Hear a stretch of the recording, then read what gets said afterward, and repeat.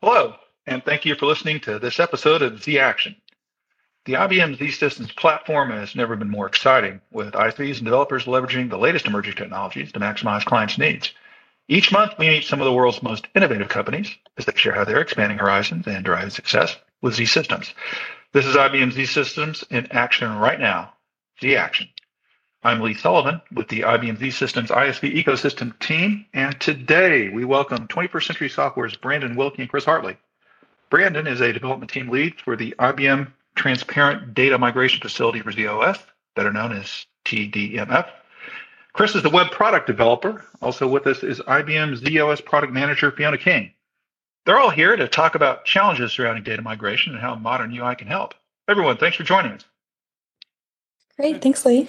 Thanks, Lee. So, Brandon, I'm going to start with you. Can you tell us what typically motivates mainframe shops to perform a data migration? Yeah, sure. There's a few reasons. The one that we see most typically is just a typical kind of scheduled hardware refresh or technology upgrade. So the reason for that is that at some point it kind of becomes just a little bit more expensive to maintain any kind of aging disk storage than it is just to upgrade it. And so most customers kind of find it preferable to schedule upgrades of the storage hardware on a pretty regular basis. But besides just like a cost reason, there's business reasons also. So one of those is just needing more capacity. So one of the things on ZOS is that you have a limited number of UCBs. And so if you can upgrade your disk storage to have more backing behind each one of those UCBs to gain more overall storage, it's beneficial. Another is that later hardware will also gain you better performance with your I/O. So customers that are needing better performance out of their systems, have high volume workloads, things like that, will typically be pretty aggressive in their hardware refreshes. But there's also some other reasons. We also see people sometimes just changing storage vendors. So that's one reason. Data center relocation would be another reason, like just moving some of their systems and storage from one location to another geographically. And kind of a subset of that is like mergers and acquisitions. So if companies acquiring another business, and so they're kind of consolidating separate systems into one, or it can go in the other way. If there's a subsidiary, you're kind of splitting off a portion of your business, you're kind of splitting off a portion of your storage and needing to migrate that to a different system. So those are the most typical reasons we see, though. Right. Okay, so how difficult is it to migrate data? It really depends. There's a number of factors that kind of go into that. Probably the biggest factor is how much data you're migrating. So if you're migrating an entire storage system, that's a big project. Maybe you're just migrating a subset of volumes, or maybe it's just specific files or data sets. Like that's a little bit more manageable, a little different. So the size of the project has a lot to do with how much data you're migrating.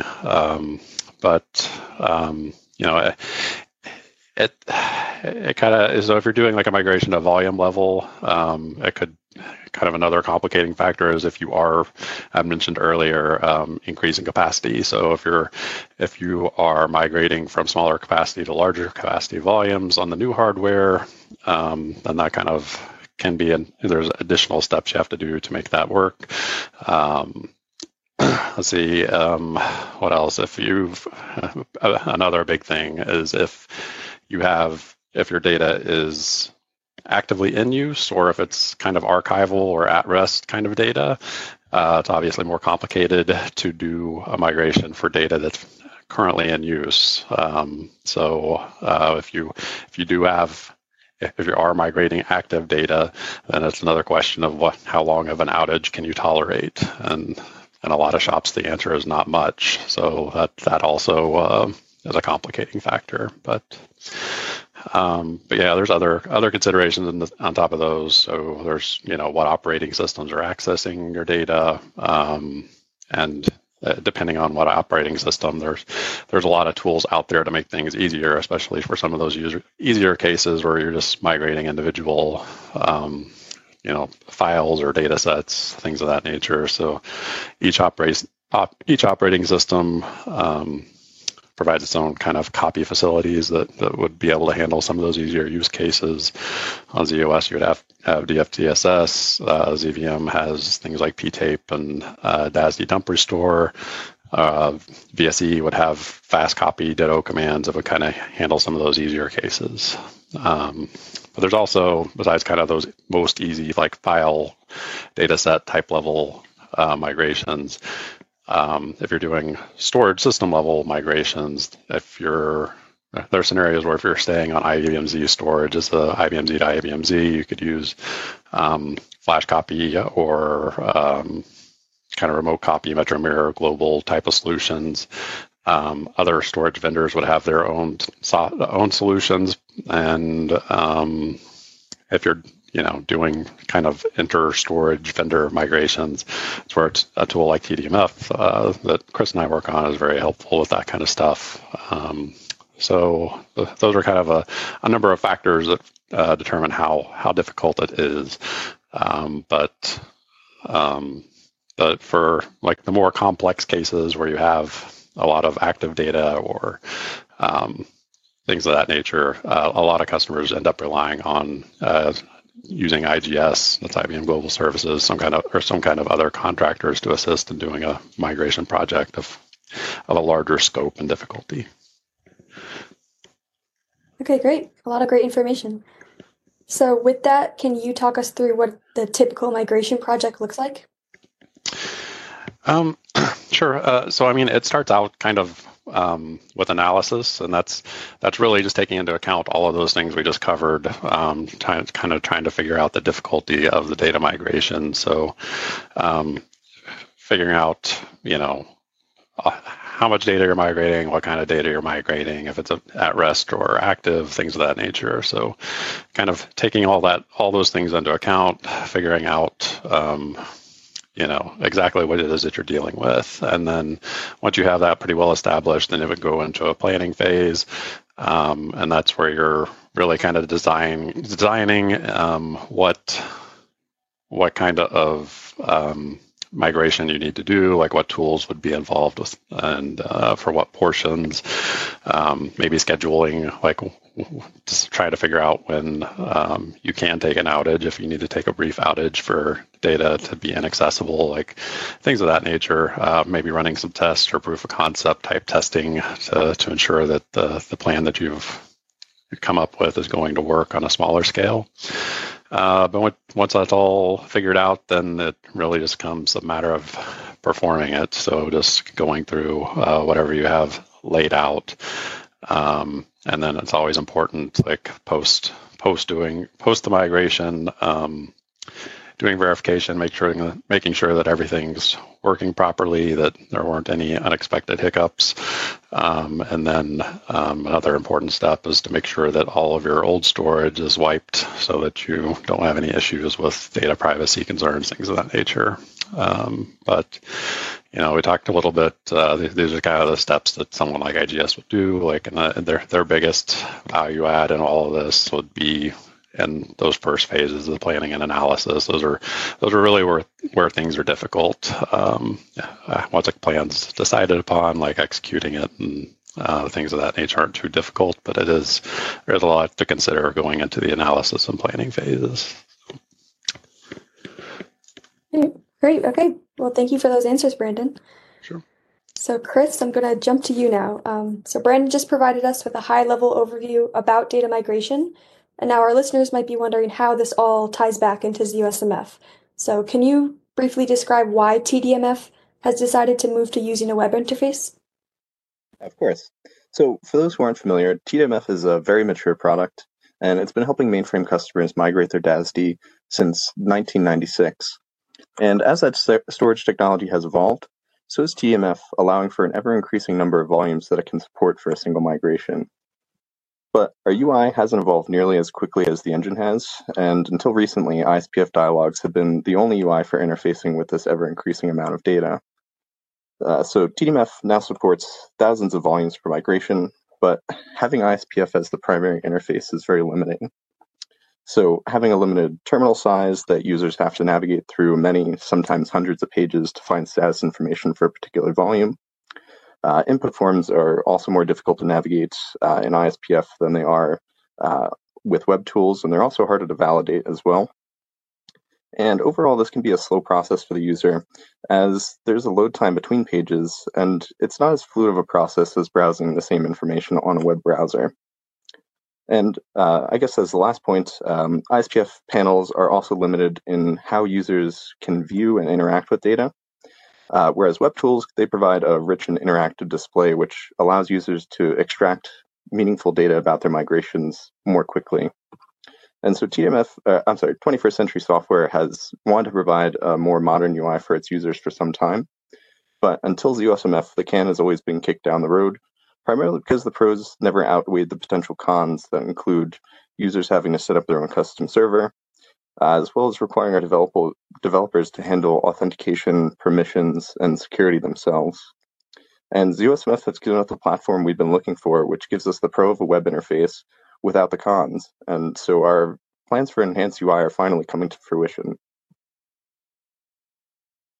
Great. So a little bit related to that, Chris, I understand that you come from a background of developing web applications for ZOS.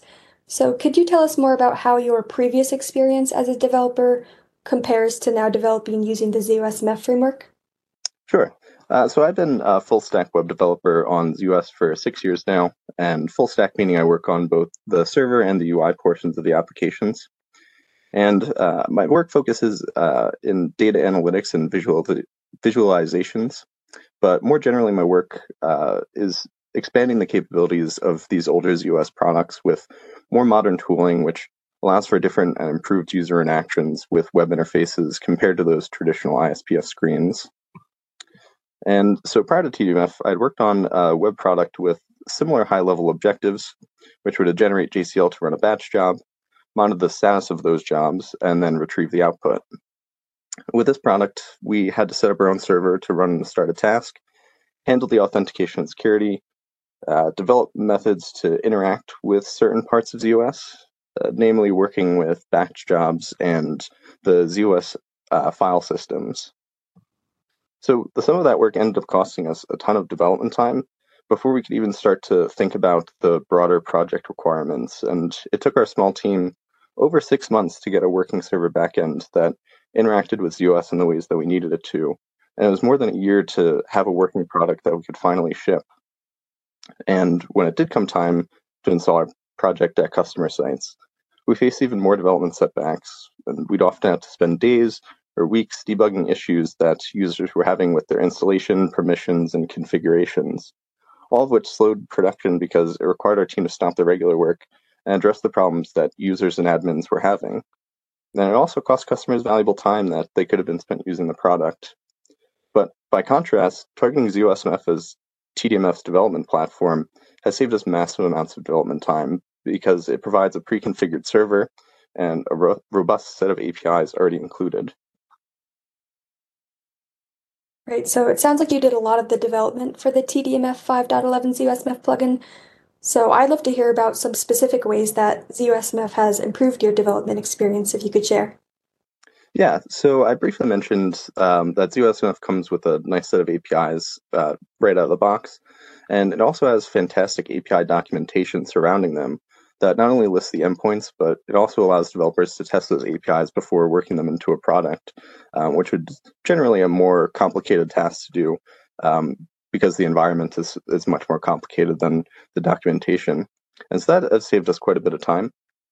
But more to the point, ZOSMF has pretty much everything that we've needed right out of the box.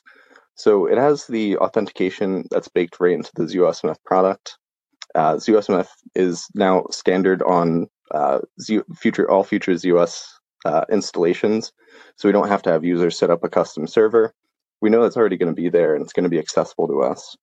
And so those APIs include dataset APIs for reading, writing, and deleting datasets, job APIs for submission, status querying, and retrieval of output, all of which were major pain points in our ZOS web development prior to ZOSMF. And then for custom product functionality, we're also able to use the TSO APIs to run code in TSO address spaces and retrieve the responses. And so, in addition to just having those APIs already available, ZOSMF has also reduced the development time in another big way, which is enabling our developers to use modern web development tools and techniques. So on previous projects, we had to develop, compile FTP files up to the mainframe, start a new server-started task. And that was all before we could actually start testing our code changes. So where ZOSMF has been a game changer in that regard is that it allows our developers to develop and test products locally by contacting those ZOSMF API endpoints from our development machines without having to jump through the hoops of recompiling, moving, and reinstalling to test even small code changes.